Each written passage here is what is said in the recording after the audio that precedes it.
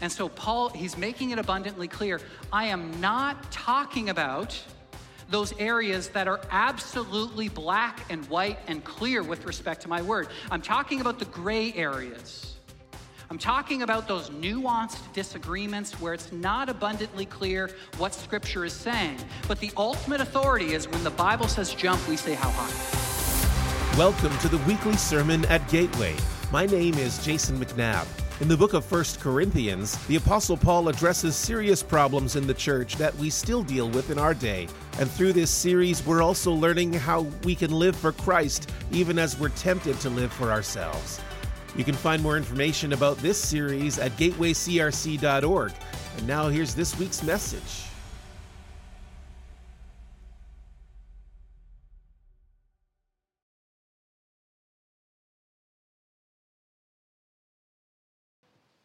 Hello, my name is Landon Hitchcock. I've been attending Gateway for around 10 years.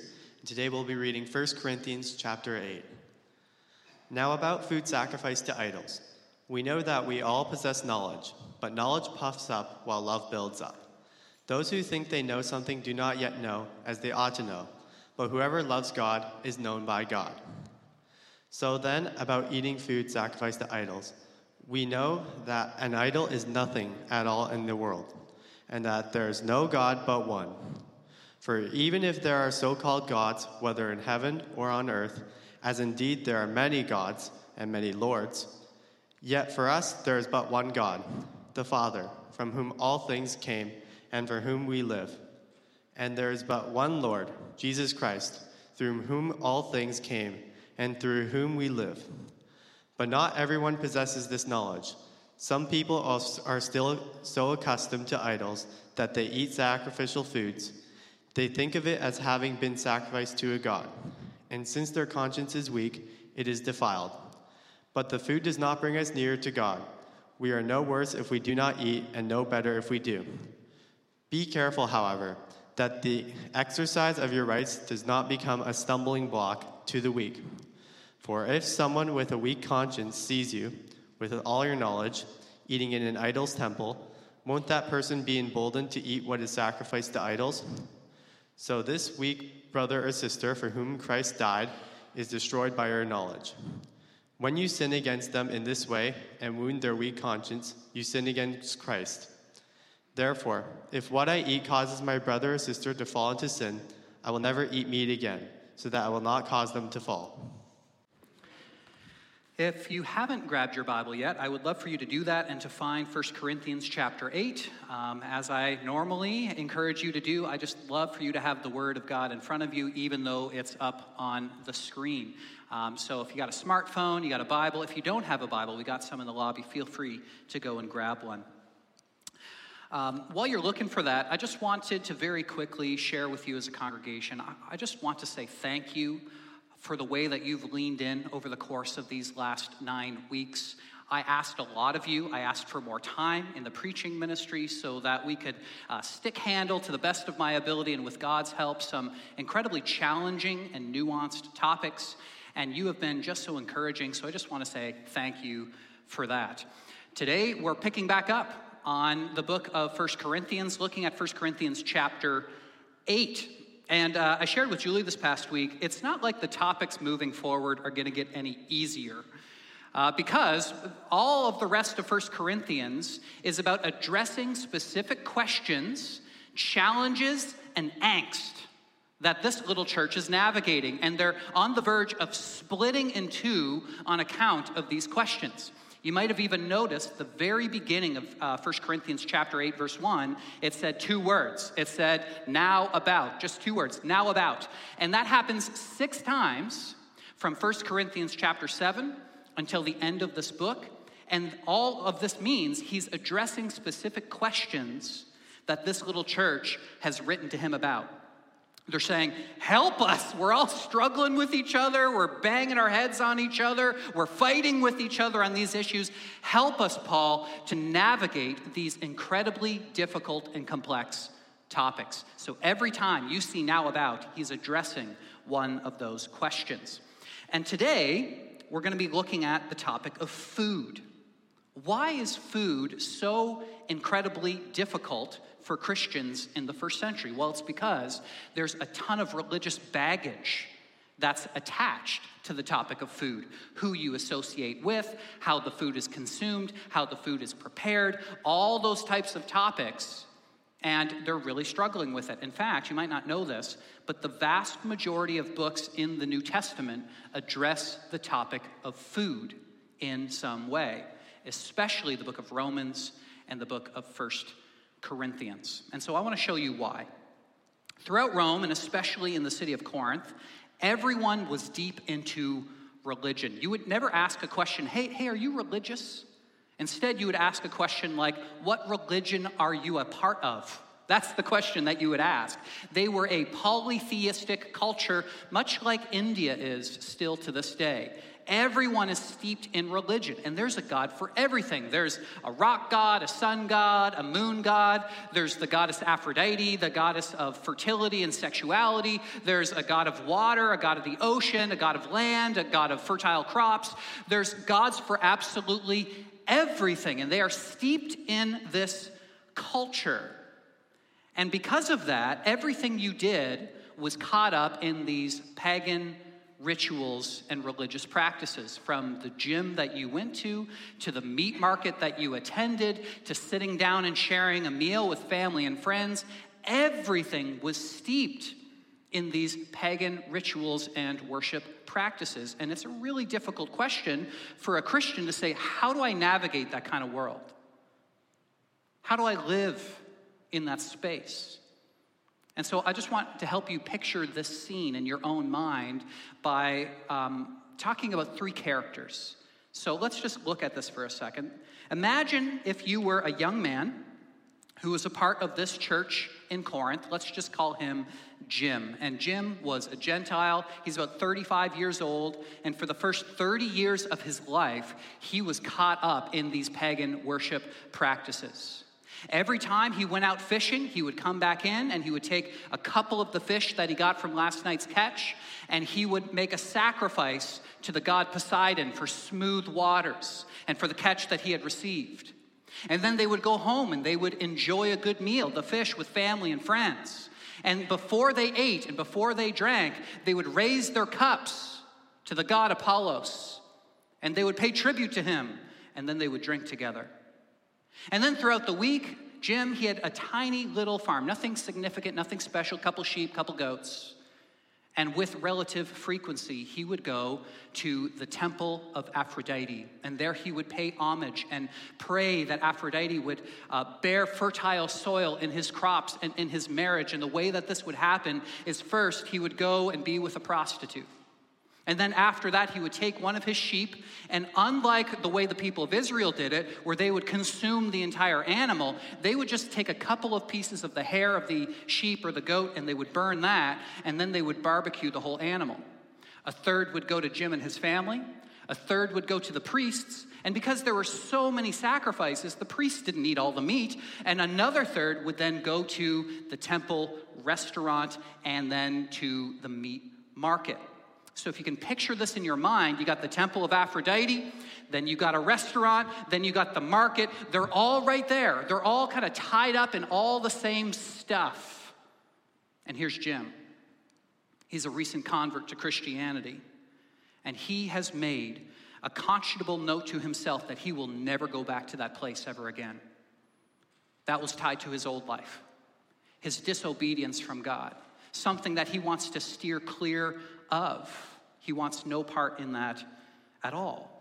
But how do you live in that sort of world in which going to Costco for us today or going to McDonald's for us today, all of it is tied up in the worship of a pagan god? See, another thing you have to understand about this culture was, even if all the meat wasn't sacrificed to a pagan god, there would be priests who would come around at the meat market and they would bless all the produce and all the meat, because they had this belief that evil spirits would come in and out of the world and they would rest upon things, especially food. And so they would bless all these things so the evil spirits would flee, because otherwise you might consume that and then you'd be filled with an evil spirit.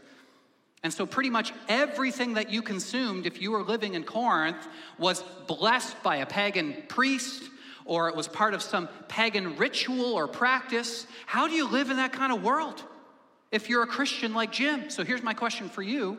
What advice would you have for Jim? Stop eating?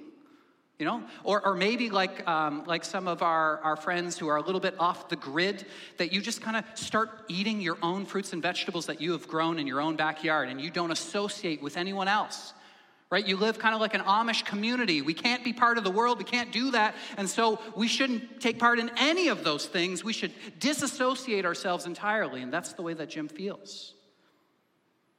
Let's add another character to the story. Let's call her Sally. Sally is a Jew, and you might recall a couple of weeks ago, we were looking at the book of Leviticus, and we were talking about the 3 different laws that they were following: the moral law, the civil law, and the ceremonial laws. And what we discovered is that these first 2, the ceremonial and civil laws, have been done away with on account of the sacrifice of Jesus. Moral laws are timeless laws that Christians still follow to this day, but part of the ceremonial laws was you had to follow the kosher laws that were found in the book of Leviticus, which was don't eat certain kinds of meats. So Sally has been steeped in this for decades. And now she steps over the line to follow Jesus. She realizes that Jesus is the long-awaited Messiah, the King of the Jews, the one that they had been waiting for. But still, she had been living her entire life saying, you can't have T-bone steaks. You can't have bacon. You can't have shellfish. Don't eat that. If you want to obey God, you can't eat that stuff. And then one day she can. And so she's struggling with that and what it looks like to live in this world in which she can finally eat that food. But not only that, all this meat that they're eating is from the meat market next to the pagan temple, next to pagan people. And that adds the second challenge for Sally. Remember, the Jewish mentality before Christ was that holiness was defined as distance from sin. Distance from sin. And so we talked about the difference between the Pharisees' plan and God's plan. The Pharisees and the people of Israel, they said, here's what we got to do. We got to cut off those who are far from God. We have to disassociate ourselves from evil people. And what does the meat market represent? Pagan priests, pagan food, pagan people. And I can't be a part of that. I can't associate with that whatsoever. And so she doesn't want to be in that environment either, but for different reasons than Jim. And then there's a third character. We'll call him George. George is from out of town. He followed Paul on his first missionary journey. He didn't grow up in Corinth. He's not really familiar with all the pagan worship practices, and he's a Gentile, not a Jew, so he doesn't have that baggage of the ceremonial laws. And so when he goes to the meat market, here's all he sees: half-off T-bone steaks. Like, who doesn't like that? They got Meat Eater Mondays. They got Taco Tuesdays. They got Wing Wednesdays. I love the meat market. I go there and I get a good meal and I go home. And so here's the scene. Here's the scene. Jim, he's walking through Corinth and he makes his way to the temple of Aphrodite. And he reminds himself of the pledge, the commitment that he made to never climb up those cobblestone steps ever again. Never to go to that place. Never to enter into that temple because of everything that he did in his former life. And he said, I can't go there. And so he's reminding himself of that in this moment, making a renewed pledge never to go to that place. But on this particular night, to his shock and horror, there he sees George enjoying half-off wings, hanging out with the pagans, hanging out in this meat market right next to the temple, and he is horrified. But he doesn't want to make a scene, so he'll wait until Thursday night at life groups. So here's George, here's Jim, and here's Sally, and they all just so happen to be in the same group together. And they enjoy a good meal together, they enjoy some pleasantries, and then the life group leader inevitably says, hey, so anything special happened this week for anyone?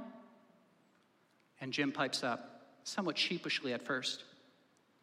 He said, friends, as you all know what my former life was like, I was walking through Corinth, and I went to just aside from the temple of Aphrodite. I reminded myself of the way that I had been unfaithful to my wife. the things that I used to do, and I made a renewed pledge never to go to that place ever again. But George, I'm not trying to call you out or anything, but I could swear I saw someone just like you at the temple the other night. He goes, yeah, I was there for half-off wings. Man, they serve a good meal. He said, are you kidding me? You went to that place? That's so anti-God. He said, I wasn't in the temple. I was just at the meat market. What's the big deal? And then Sally pipes in. She says, it doesn't matter. It doesn't matter if you're in the temple or not in the temple. Do you not know that all the meat at the temple is blessed by pagan priests? With pagan people in a pagan environment? All that meat is contaminated. None of that is holy any longer. We can't go there. And then Jim pipes up. He says, that's not the reason why I'm angry. I'm not angry because he's hanging out with people. He should hang out with people, but he shouldn't associate himself with the temple. That's the reason. That's the problem. And then all three start yelling at each other, going for the jugular. So we have a problem in the first century church. In First Church of Corinth, they are struggling. What do they do when they have all this different religious baggage associated simply with eating meat? And we thought COVID was hard. My goodness. So look at the practical questions that this church was probably thinking about with respect to the topic of food. Jewish Christians were thinking about this. They were thinking about all the Old Testament ceremonial laws. Can Christians eat meat that was expressly prohibited in the Old Testament? Was that permissible or not? Still struggling with that. Other Jewish Christians were thinking about holiness code and being set apart, right? So can Jewish Christians eat with Gentile Christians?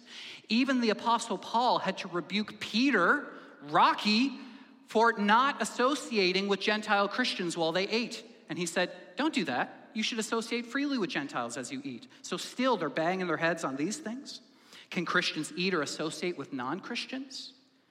Gentile Christians are thinking about questions tied to matters of conscience. So may Christians eat meat that just so happen to be sacrificed to idols? Like, we don't believe it.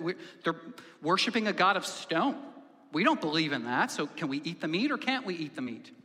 What if they were uncertain about the origin of the meat, where it came from? Like, maybe we don't know if it was sacrificed or if it wasn't sacrificed. Is it okay? Is ignorance bliss? And then thinking about environments. So what if the meal was in a pagan temple? Can we eat it there? But what if it's in the meat market? Or what if we're eating the meat at home with friends? What if I'm eating it by myself? Are those things okay? How do we navigate this world that we live in? So here's a question for you. By a show of hands, how many of you had to deal with the question of whether or not to eat meat sacrificed to an idol in a pagan temple this week? Oh man, zero, totally zero. And that's interesting. So like, we know that it's no longer an issue for us today. Does that mean that this topic is now obsolete? It no longer matters? Should we skip 1 Corinthians chapter 8 and 9 and 10 on account of it no longer being applicable? I would like you to see that this is incredibly relevant to our lives today. It's very similar to what we looked at last week when we talked about the 3 commitments that every single Christian should make. It goes like this. The first one is, how is God calling me to walk with him in obedience and discipleship? Number 2, how is God calling us to walk with one another as a community of faith? And then number 3, how is God calling us to engage in the world that he loves? And we have to consider all 3, not just 1, not 2, but all 3. Because if you only look at number 1 and not number 2 and 3, and you say, okay, I just got to follow God's law. I got to be obedient to his law. And I have to disassociate myself from sinful people. We're going to live like the Amish community. We're going to disassociate ourselves from the rest of the world. But if you only ask the third question, how do I be in the world? How do I engage with the world? But we're not concerned with obedience to God's word, then we're going to be in the world and of the world. And they're not going to see Jesus in us. We're just going to act like everybody else. And so we have to ask all 3, always all 3 questions. And in a nutshell, that's what this chapter is all about. Those 3 questions. What do we do when we live in a culture that doesn't believe that this book is authoritative, trustworthy, and true? What do we do when we live in a culture and in an environment that doesn't have the same worldview and assumptions that we carry? How do we live in that kind of place? What do you do in areas where one Christian goes, it's cheap meat? Nothing wrong with that. They're worshiping pagan gods that don't exist. I believe Jesus is the one and only God. And someone else says, that's so wrong. How can you possibly do that? That's anti-God. What do you do in an environment where someone says, you're totally wrong for doing that, and the other person says, you're wrong for thinking it's wrong? What do you do in those sorts of environments? And so I'd like to propose to you that 1 Corinthians chapter 8 is incredibly relevant and applicable to many of the things that we're still banging our heads on as Christians today. How to address topics that are tied to matters of conscience, and what to do when Christians disagree. Christians have strong disagreements with each other from time to time. Are you aware? Anyone? We get in those environments. We struggle. We seek to obey God's word. We disagree on the nuance, how far that line is. Can you go this far? Can you go this far? Can you go this far? And we disagree with one another on very practical things. So what does it look like today? What are some examples of the disagreements that we have today? I'll just share a couple of practical examples from my own life. I'm sure you have many of your own, but here's just 3 from me. For me personally, the consumption of alcohol has been a huge topic in my life. On my dad's side of the family, marriages have been torn apart on account of the misuse of drinking. And my great uncle and my own father have passed away on account of their misuse of alcohol. And so because of that, I have some baggage that's tied to that act, some difficulty whenever it comes to the topic of drinking, because I've seen the way firsthand how it has absolutely destroyed families and the lives of individuals. And because of that, I have a heightened sensitivity to that topic. Another topic for me, I remember when my parents separated, my mom took us to a church that thought Halloween was from the devil, and you should not associate whatsoever when it came to Halloween. And so instead of Halloween, we celebrated what was called a Hallelujah Harvest Carnival. And at the Hallelujah Harvest Carnival, you would dress up as a Bible character, you would bob for apples, and then afterwards you would go outside to the trunks of cars and you would take candy out of the cars and put it in your bag. And I remember as a 9-year-old kid going, isn't this Halloween? So you can do it in the church parking lot, but you can't do it in your own community. Okay, that's the rule. All right, I don't know, I'm 9, right? That's the rule. That's what you can do, that's what you can't do. It seems weird to me, but okay.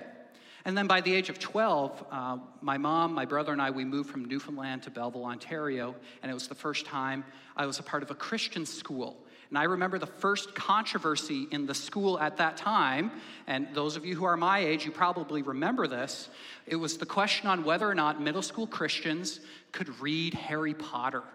Is that allowed? Are you allowed to do that? I see some parents nod their head. I remember this. I'm struggling with that. And so in this school, the decision was made, Christians cannot read Harry Potter because there's witches and wizards. Wizards are bad, except the ones written by C.S. Lewis, and J.R. Tolkien. Those ones are okay, but other wizards, totally bad. You can't read them.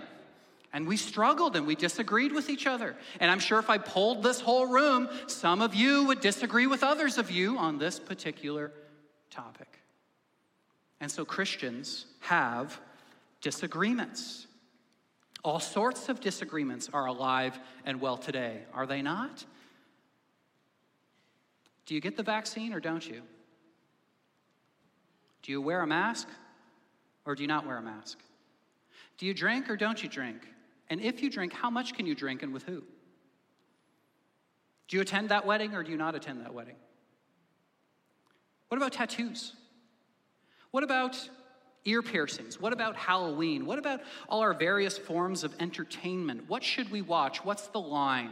R or 13 or PG? I remember when I was a little kid, my parents were separated. So when I was 12 years old, I went and I visited with my dad, and I watched The Blair Witch Project. Any of you seen that movie? It's horrific. And then I watched The 13th Warrior. All these R-rated films. And then I went home to my mom, and she just finished reading Dr. Dobson. And because of that, I couldn't even watch George of the Jungle because it was PG and my mom wasn't in the room with me, and you need parental guidance to watch George of the Jungle. I'm like, my goodness, I don't know. Even in my own house, we're struggling with this. Where's the line? How do we live out our faith in fear and trembling? Parents, when do you give your kids a cell phone? What sort of restrictions should there be on it? What should they be able to read or to watch, and when? I see so many parents smiling right now. This is fun. From the food we eat, to the way we spend our money, to the language we use, the shows and the movies we watch, the books we read, the people we hang out with, we have to ask ourselves those 3 questions. Where's the line with respect to God's word? How do we live this out in community? And how do we engage in God's world that he loves? How do we do this well? These are sincere questions that this little church is grappling with because they want to obey God's word. And so do we. So do we. So Paul says, let me show you a chapter that's about meat to foreign gods, but more than that, let me show you how to think about issues just like this one. So let's read once again 1 Corinthians chapter 8. I'm going to start at verse 4 to have this fresh in our mind once again. So then, about eating food sacrificed to idols, we know that an idol is nothing at all in the world. That was a slogan in the first century among Christians. And that there is no God but one. That's in reference to the most important biblical teaching to Jewish Christians at that time. It's called the Shema, and it's from Deuteronomy chapter 6. Every single morning, they would recite together as a family, Shema Israel, Adonai Eloheinu, Adonai Echad. Hear, O Israel, the Lord is our God, the Lord alone.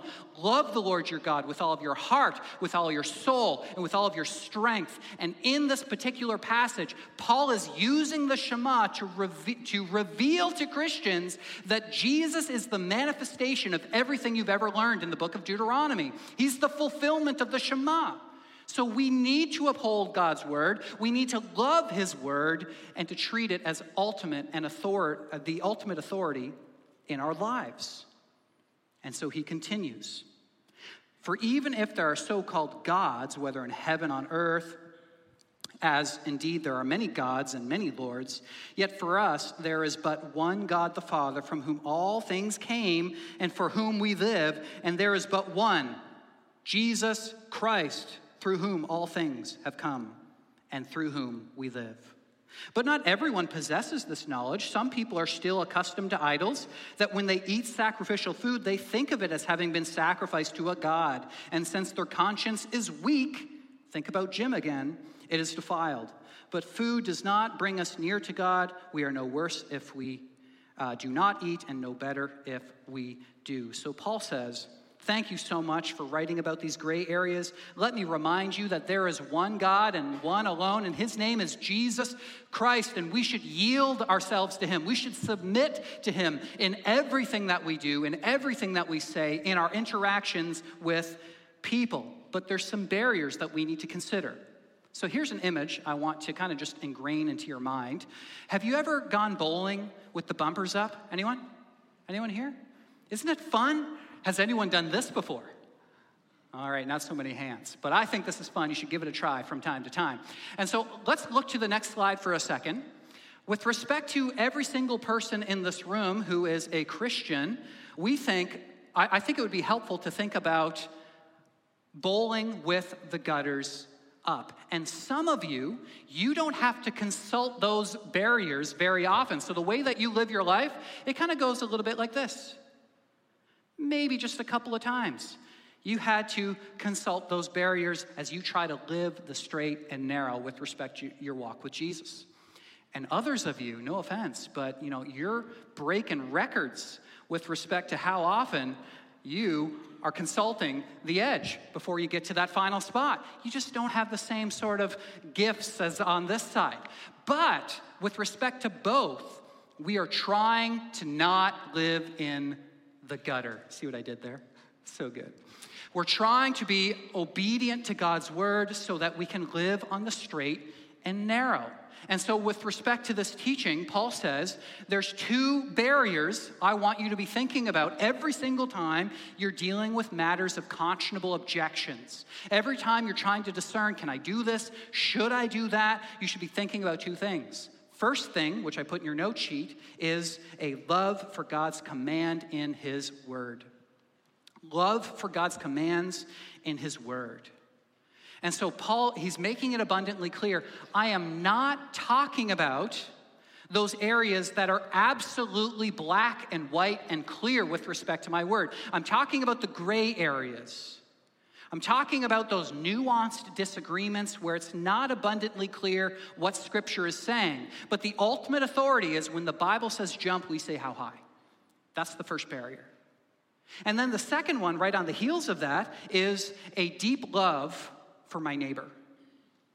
And so you might recall in the New Testament, some Pharisees come up to Jesus and they say, what is the greatest commandment? And guess where he goes? He goes to the Shema. He says, the greatest commandment is love the Lord your God with all of your heart, with all of your soul, with all of your mind, and with all of your strength. And then he also consults Leviticus 19 and he says, and the second one, which is like it, love your neighbor as yourself. These two are the greatest laws of God's word and upon which all the laws and all the prophets hinge. And so with respect to our lives, we should be thinking about God's word and a love for our neighbor. Loving the Lord our God with all of our heart, loving our neighbor as ourselves.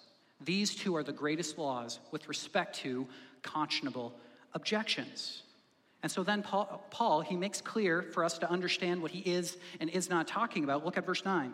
Be careful, however, that the exercise of your rights does not become a stumbling block to the weak. For if some with a weak conscience see you, with all your knowledge, eating in an idol's temple, won't that person be emboldened to eat what is sacrificed to idols? So this weak brother or sister for whom Christ died, by the way, is destroyed by your knowledge. When you sin against them in this way and wound the weak conscience, you sin against Christ. Circle, highlight, underline. Therefore, if what I eat causes my brother or sister to fall into sin, I will never eat meat again so that I will not cause them to fall. So Paul says, the freedom you now have in Christ isn't just to do whatever you want. There's a couple questions you now have to ask, namely, how might my actions build others up around me? And a second equally important question is, are my actions causing others to stumble and fall? Even if I have the freedom to do it. Even if God permits me to do that, and it's kind of one of those ambiguous gray areas, if it's going to cause a brother or sister to stumble and fall, I shouldn't do that. That is incredibly practical. So let's look at these two groups of people that Paul identifies here. I put it this way in your note sheet. Who's at Gateway, and how should we treat them? Who's here at Gateway, and how should we treat them? Here's the first group. A truly knowing Christian. And this is a Christian with a free conscience. Now, it's really important. Notice I didn't say better Christian. The Apostle Paul, he's already revealed to us, you're no better if you eat the meat or if you don't eat the meat. That's not what it's about. It's about someone who's seeking to obey God's word with their entire lives. And so there might be certain areas in which you have a sensitive conscience or you have a free conscience. And either way, it's not better, it's not worse, but in this situation, whatever it is someone with a free conscience. And I'm going to use alcohol again because I think it's very practical when we think about this. Some members of Gateway, right here, you have grown up in a home where alcohol was in the house, but it wasn't abused. You saw your mom or your dad have an occasional glass of wine or a beer with friends. It was always in moderation. And so you see where the line is. It has been clearly laid out for you. You know where that line is. And so you don't have any sorts of experience or religious baggage that's tied to the act. And yet you could imagine someone on the other side of the issue saying, like, I just don't think that's right for me. And I don't want to be in that sort of environment because I've been struggling with alcohol for the last 20 years of my life. And so that leads to the second real person. And they're at Gateway too. This is the truly weaker Christian. And not weak in our sense of the word, but someone with a sensitive conscience. With a sensitive conscience.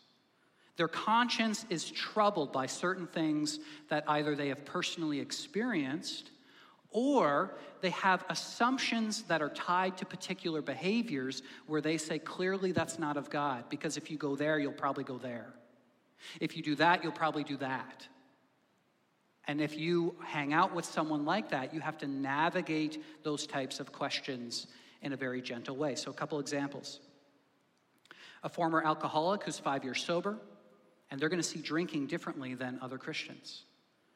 Or a former gambler who's trying to live in the straight and narrow, they're going to see even the most casual of card playing differently than most Christians in this room.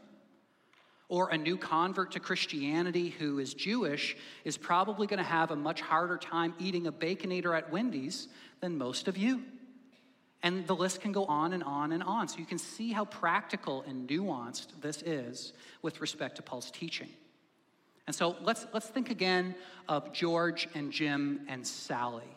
George has no history, no baggage whatsoever when he goes to the meat market. He's not in the temple, he's in the meat market. He's going to eat a T-bone steak, he's going to go get some wings, and he has no conscionable objection to that. His conscience is free and clear, no concern whatsoever. And yet for George and for Sally, their conscience is weak. Their conscience is sensitive to that. So what's the practical teaching? I put it this way in your note sheet. The tie goes to the spiritual sibling with the sensitive conscience. The tie goes to the spiritual sibling with the sensitive conscience. Paul would say to George, hey, if you want to eat a T-bone steak in the comfort of your own home, go for it. But if you're hanging out with George and Sally, don't do that, lest you cause them to make negative assumptions or to fall into sin. Especially for Jim, who might associate that with, okay, I can be a Christian and go to the temple. That's okay, I guess. I wasn't aware of that. And then he'd fall back into sin. And he says, don't do that. Don't do that. And so the principle, according to Paul, with someone who has a free conscience is this: put aside your freedom. Put aside your freedom for the sake of your neighbor. And so the practical advice, if you're the strong Christian, then you must bear the weakness of the weak. You must give up your rights for the sake of the weaker brother or sister. And so if I'm around someone else, let's just say, who is struggling with alcohol, and we're going to go camping together, we're just going to make the decision, no booze on the camping trip. Even though I have the freedom to do that, we're not going to do that on this trip, lest we cause you to stumble and fall. So the tie always goes to the brother or sister with the sensitive conscience.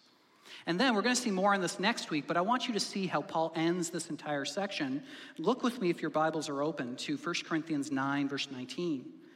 He ends this whole section this way. He said, though I am free and belong to no one, I have made myself a slave to everyone to win as many as possible. To the Jews, I became like a Jew to win the Jews.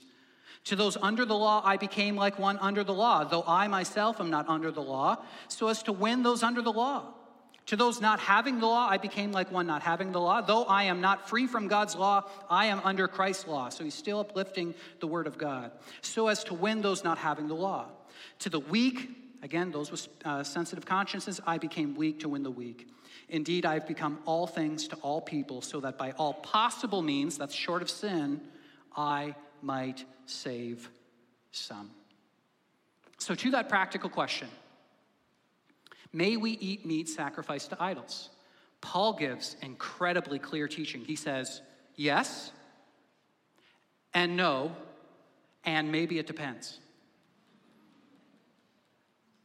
So you might be saying, Justin, like, A, we're not dealing with meat sacrificed to idols, and B, what are the principles that I can glean from this in my own world today? I'm glad you asked. That's where I'm going next. So 4 questions to ask yourself when discerning your freedom. And I want to walk through them very intentionally together. I would encourage you, rip this out of your Bible study plan or put it up on your fridge or do whatever, but have this deep in your heart with respect to Paul's practical teachings. 4 questions you can ask yourself. Here's the first one. With respect to God's word, ask this. Is, fill in the blank, the behavior, whatever it is, right? Wearing masks, eating meat sacrificed to idols, drinking with a neighbor, but in moderation, whatever it is it a decision that causes me not to obey God's commands?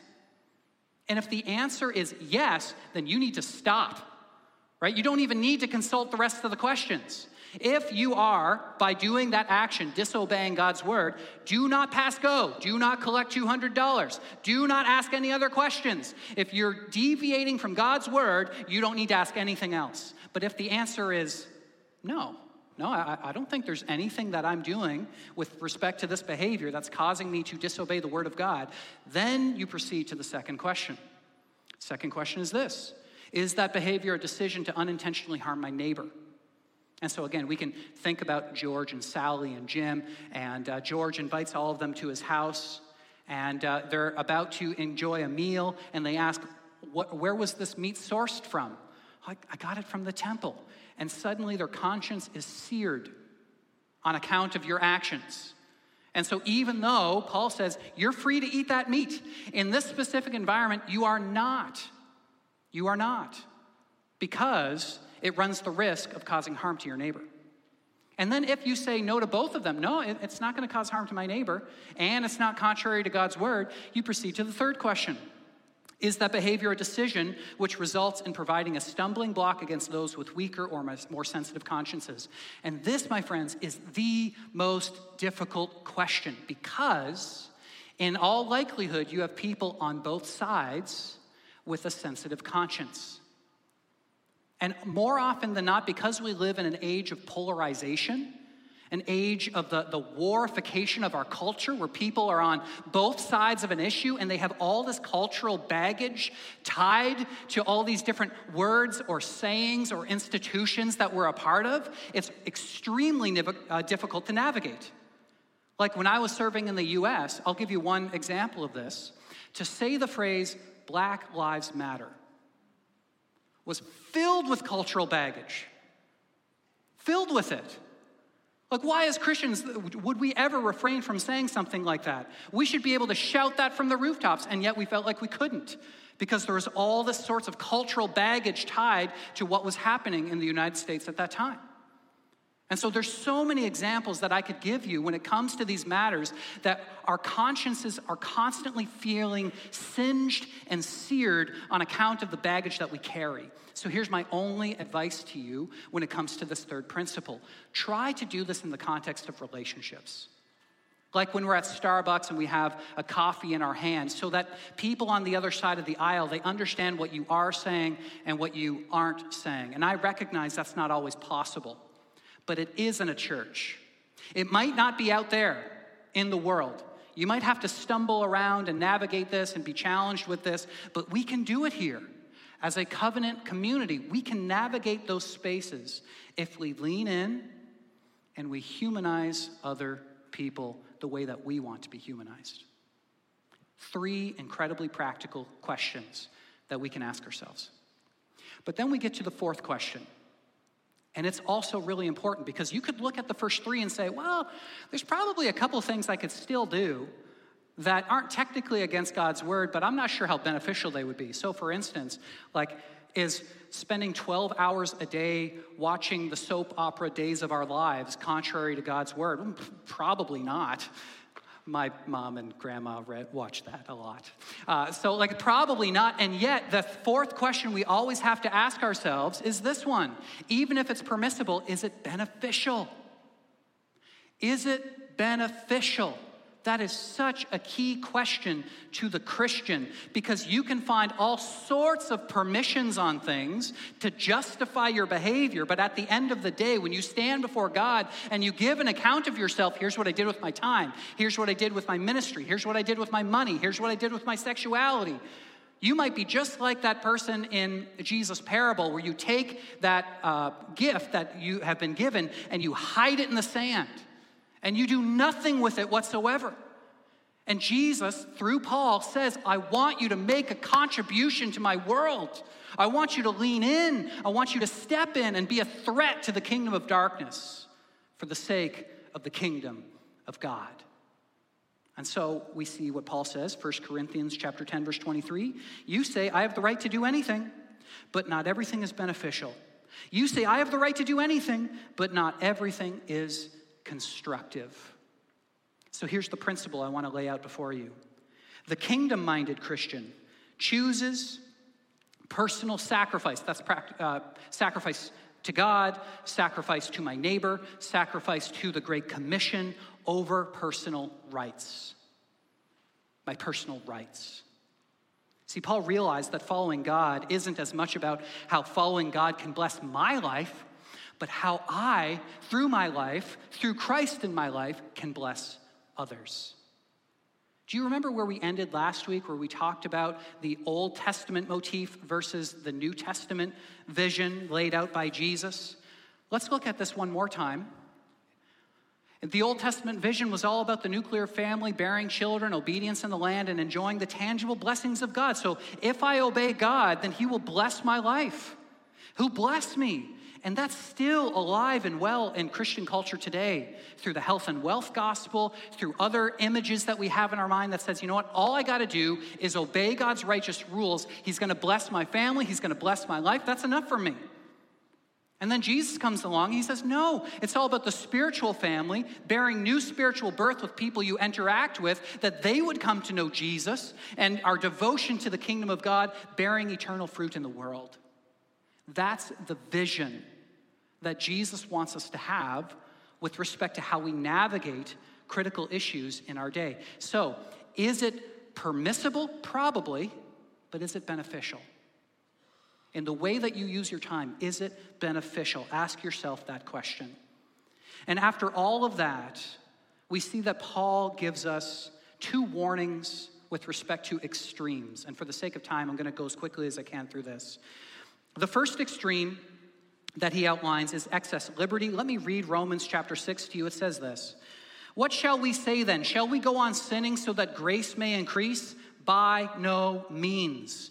We are those who have died to sin. How can we live in sin any longer? What then? Shall we sin because we're not under the law but under grace? By no means. And so Paul says the grace of God is not a license to sin. It's not a license to sin. We should always ask ourselves that question. When God says jump, we say how high? How high, God? What do you want me to do? Where do you want me to go? Who do you want me to hang out with? Who do you want me to talk to? Who do you want me to invite to church? What do you want me to do?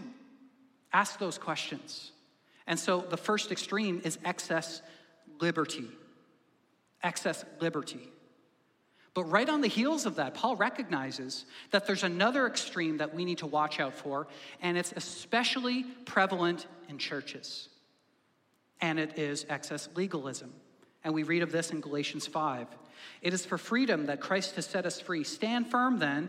Do not let yourselves be burdened again by the yoke of slavery. So in this context, we have Jewish Christians who are taking all of God's laws, all of God's fences, and they're putting fences around his fences. And more fences around his fences. So let me give you an example of this. Now that I have 4 children, every time we go for hikes, I'm like on high alert with respect to where they're going, especially my youngest kids. And from time to time, we go up to high places, we see beautiful vistas, and there's a fence probably about 20 feet away from the drop-off with a big warning sign on it saying, do not go any further, drop off ahead. But as a parent, do you know what I want to do? I want to fence that fence. And I want to fence that fence, and I want to push them away and say, don't even go near that fence. And then I want to put like a little collar around their shoulders and their head so that they can't go any further. I want to protect my kids. And I think all of us as parents, we feel that angst where we want to fence God's fence. And it's for good reasons. We don't want to do any harm to our loved ones. We want to protect them. We want to keep them safe. And yet if we're not careful, friends, what we will do is create a culture of excess legalism. And then your kids will become old enough and they'll walk over that first fence and they'll say, nothing happened. And then they'll walk over the second fence and they'll say, nothing happened.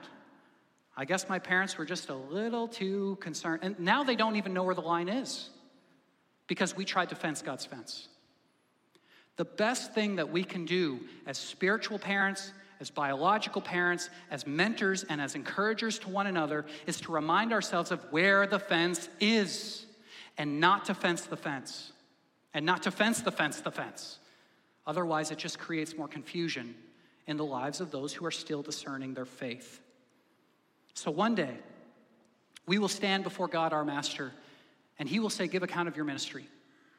Give account of your life, the way you used your time, who you hung out with, how you used your sexuality. In every aspect of your life, give an account of your ministry. And the desire of our hearts as Christians is that one day God would say, well done, good and faithful servant.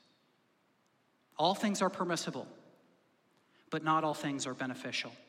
That's the guideline. And so Paul knew that these principles would not end all debates, right? We're still going to grapple with things. We're still going to disagree. We're still going to bang our heads on things. And yet here's what we need to see. The only way that we're going to be able to do this is if we see the example of Jesus. So here's what I want to end with today. I want you to see what Jesus did for us. When Jesus went to the cross, he was making one of the most negative evaluations of you and of me possible. Because when he died, he was saying, you are so lost that nothing less than the death of Christ, the Son of God, will save you. Nothing less. And that's a hard pill to swallow, that we were that weak, that we were that frail. And yet, at the same time, he was entering into our condition, making himself vulnerable to us, sacrificing his own rights, his own liberty, his own freedom, so that we could be set free. Friends, we are called to be like Jesus. Even when we disagree, even when we have conscionable objections, we need to enter into that space the way that Jesus entered into ours. And in so doing, the Holy Spirit will continue to do great things through us. Maybe the Lord will invite in more people with weak or with sensitive consciences. People we disagree with, people banging their heads on things, people who disagree with you on things, heaven forbid. And if you find a person like that, put your arms around them and tell them you are in the right place.